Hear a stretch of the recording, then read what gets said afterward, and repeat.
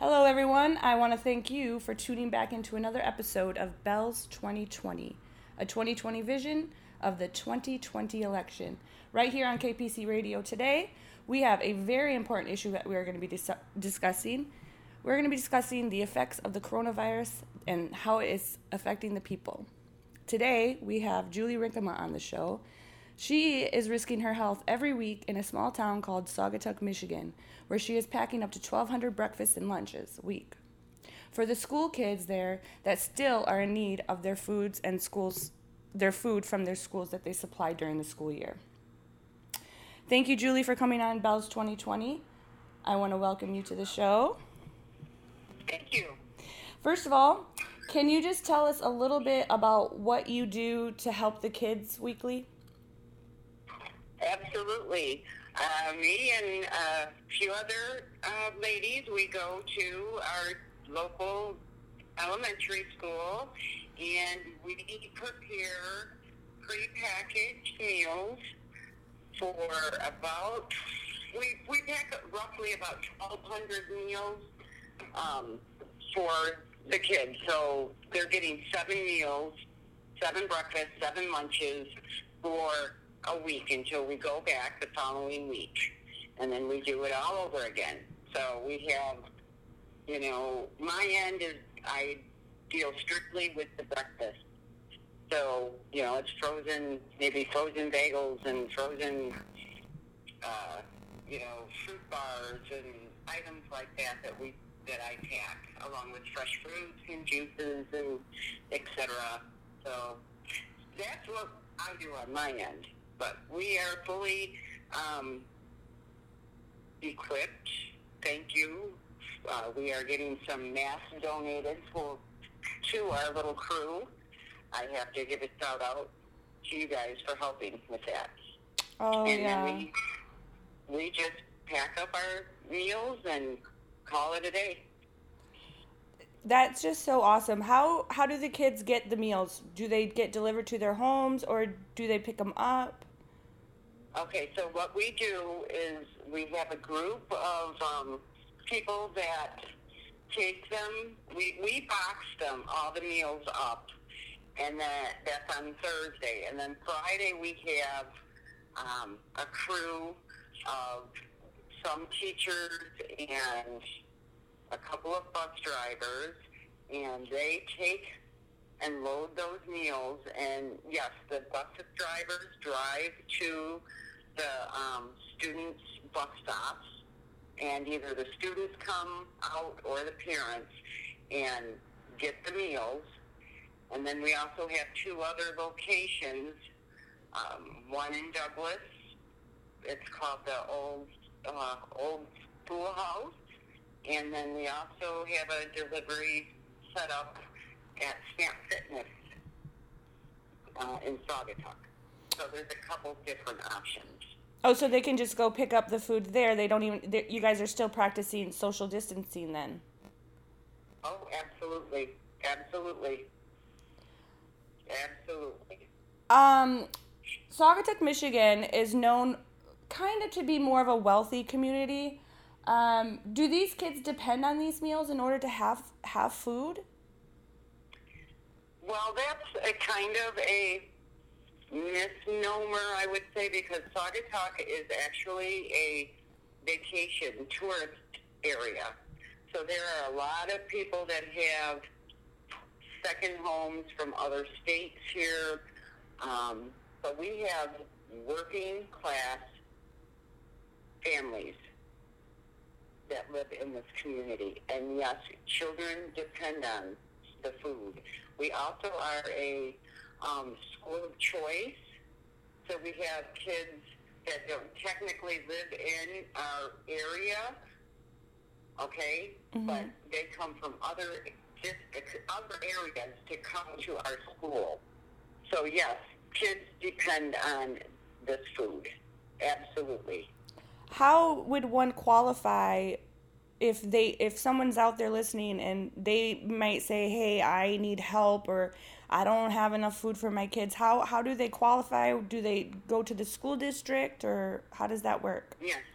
They would actually call, and I'm sorry, I don't have the phone number. They would actually call Saugatuck Middle School, High School, or call the Douglas Elementary School. Someone is available, I believe, on Monday, Wednesday, and Friday. They also have email that, excuse me, they could email the people as well. But definitely call Saugatuck Public Schools, and they will set you up, because we've also opened it up to the age category of 18 on down. So it isn't just technically kids that are in school, but are 18 and down. We will supply meals for them. That's awesome. It's so awesome. It is. How emotional is this for you to know that children are having problems getting enough food to eat while the pandemic is going on? Yeah.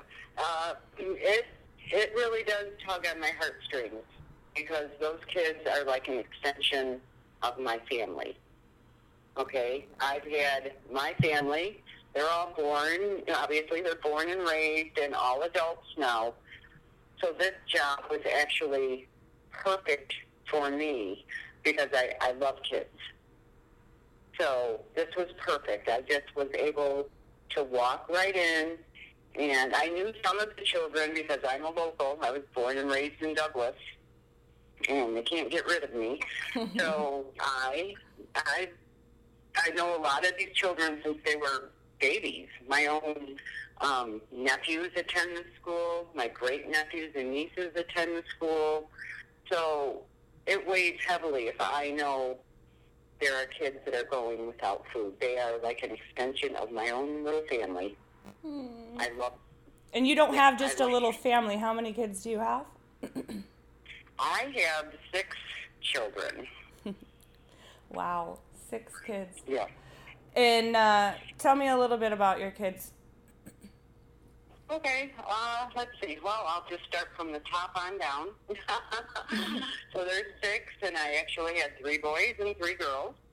I have a son and his family. They live out in California, and they have 3 children. And then I have a daughter and son-in-law that live in Florida, and they have 2 children. I have a son and his wife. They live in Chicago. I have another daughter who lives in Kalamazoo, Michigan, and I have a son who is a state trooper in Alpena, Michigan, and I have a daughter, my baby, who was supposed to graduate this year from the University of Michigan, and it has been, we don't know if it's been postponed or canceled, but yes. So all the way around, the kids are spread out, and they're all affected by this, by the COVID. You basically almost answered my next question. I know that your daughter is at U of M, right? Yeah. So how is it affecting her at U of M not being able to graduate? Is the campus completely shut down, or how are they keeping themselves safe? There are no students in the dormitories. My daughter actually is in an apartment with 2 other roommates. So it affected her. That was a hard one to handle because, she worked so hard, just like all the other graduates. I'm not discounting anyone else, but I can speak personally of my daughter because she, worked so hard to maintain a good grade point to get into a great graduate school, and that's all, all that wind was taken out of her sails. So now she's reduced to,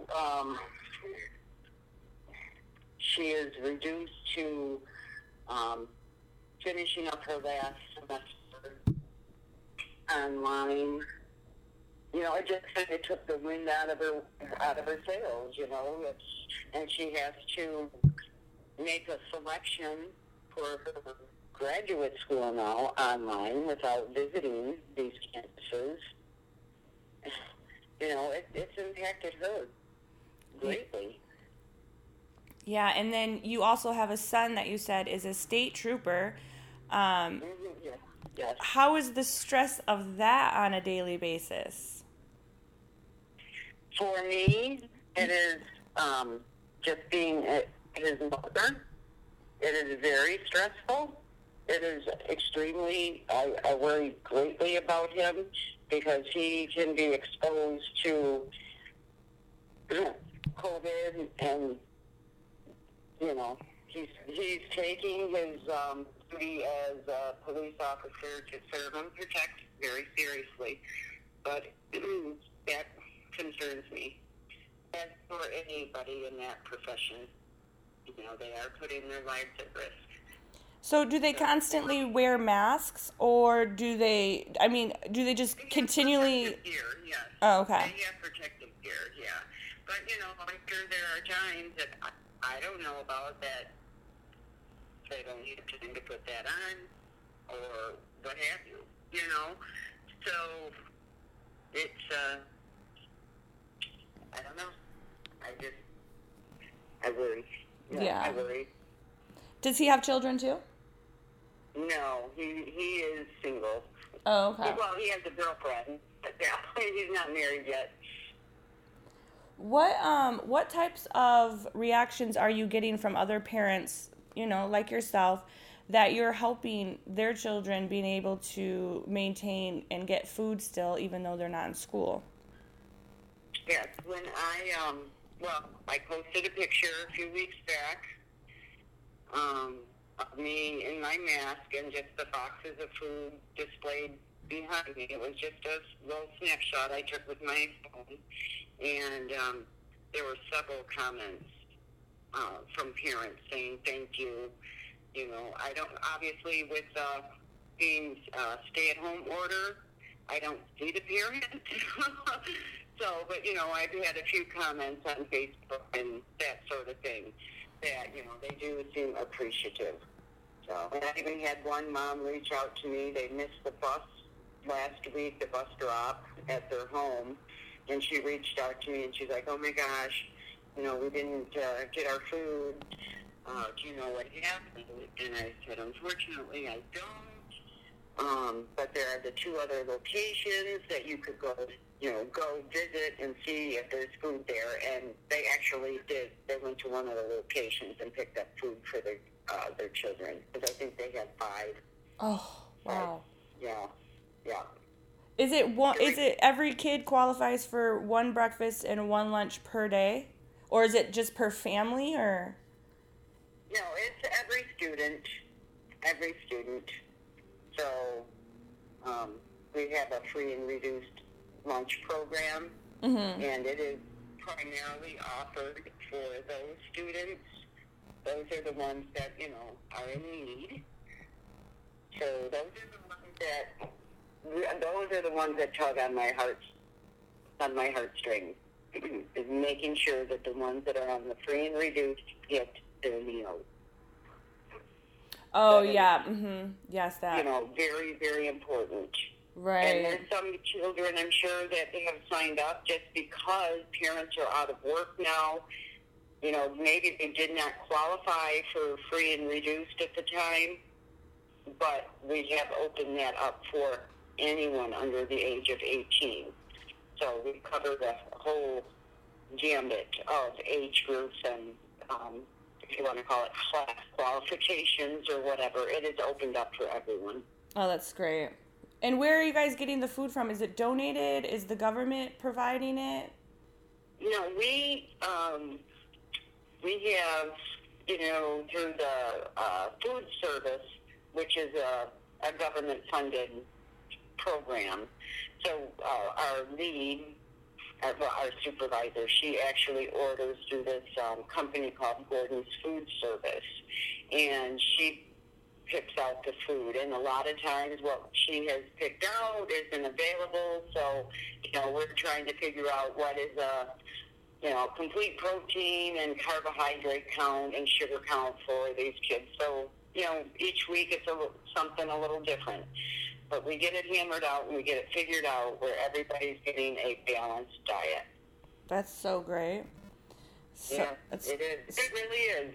It really is great. So we work hard to make sure that our kids are fed. Yeah, and if all of us do our little part, because you live in a little town in Saugatuck, Michigan, with what 938 people, but I'm not quite sure how many people, but I think the last time I read that might just be downtown. But you feed, everybody does their part, and then people give back, and it just works, the whole world around. It's just great. Right. Yeah. Exactly. Okay, so we're gonna talk. Oh, I'm sorry. We're going to talk a little politics. I know that, not everybody's keen on politics, but it's just a little advice or a little of your opinion. How do you think Donald Trump is handling the epidemic in Michigan? How do I think what? I'm sorry. How do you think Donald Trump is handling the epidemic in Michigan? That is a good question. I feel that our governor is doing a fabulous job. I'm trying to look at the whole picture. And according to our president, the governors are going to be allowed to govern their states. And I know that Gretchen Whitmer and President Trump don't see eye to eye. But in my opinion, everybody just needs to stop and think about what is best for the entire country. Put your politics aside. If you're truly concerned about the American people, put your stuff aside and start doing what you're supposed to for the people. I think Donald Trump has made some big mistakes, and I don't know if he'll be able to recover from those, but I myself support our governor and what she is doing in our state. This is the first time anyone's had to deal with a pandemic, and so everybody is learning across the board. The data comes through. They are researching and trying to do what is best for Michigan, and I pray to God that it's being done across the board in each state. We just need to get this under control, and I don't care what Donald Trump thinks about Gretchen Whitmer. I really don't. She's doing I'm a fan. Fabulous job. I like her a lot, and I like that she really took control right away and was like, no matter what, I'm doing what's best for the Michigan people. I want to keep them safe. And, there's different governors across the country that have done the same thing. You got New York's governor, you got California's governor. They're just being extremely strict on, keeping the distance. And it seems to be working, I think that... It does seem to be working, yes. Mm-hmm.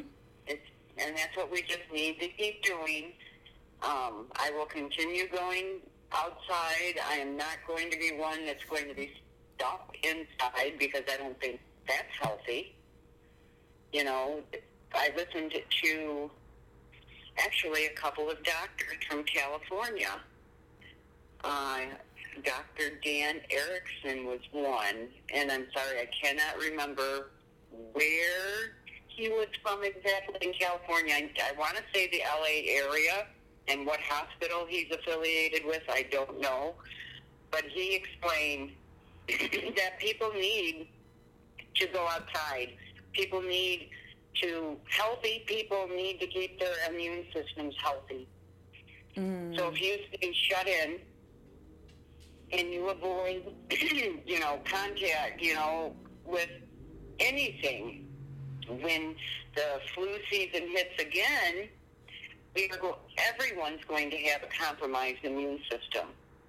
And everyone's going to get sick. So we need a healthy immune system. So I agree with those two doctors. They were saying that, yes, keep your social distancing, but they don't believe in wearing masks. They were saying that everybody's so scared now that even people that have chronic health disease, health issues like emphysema, heart disease, diabetes, that sort of thing, they're afraid to go get hospital treatment because of the COVID. Those are the people that need to go to the hospital and be seen, but they're afraid to. All right, we have time for one more question, and this is the question of the day. According to New York Times, President Trump's suggestion on Thursday at a White House briefing that an injection inside the human body with a disinfectant, like, for instance, bleach, would help combat the virus.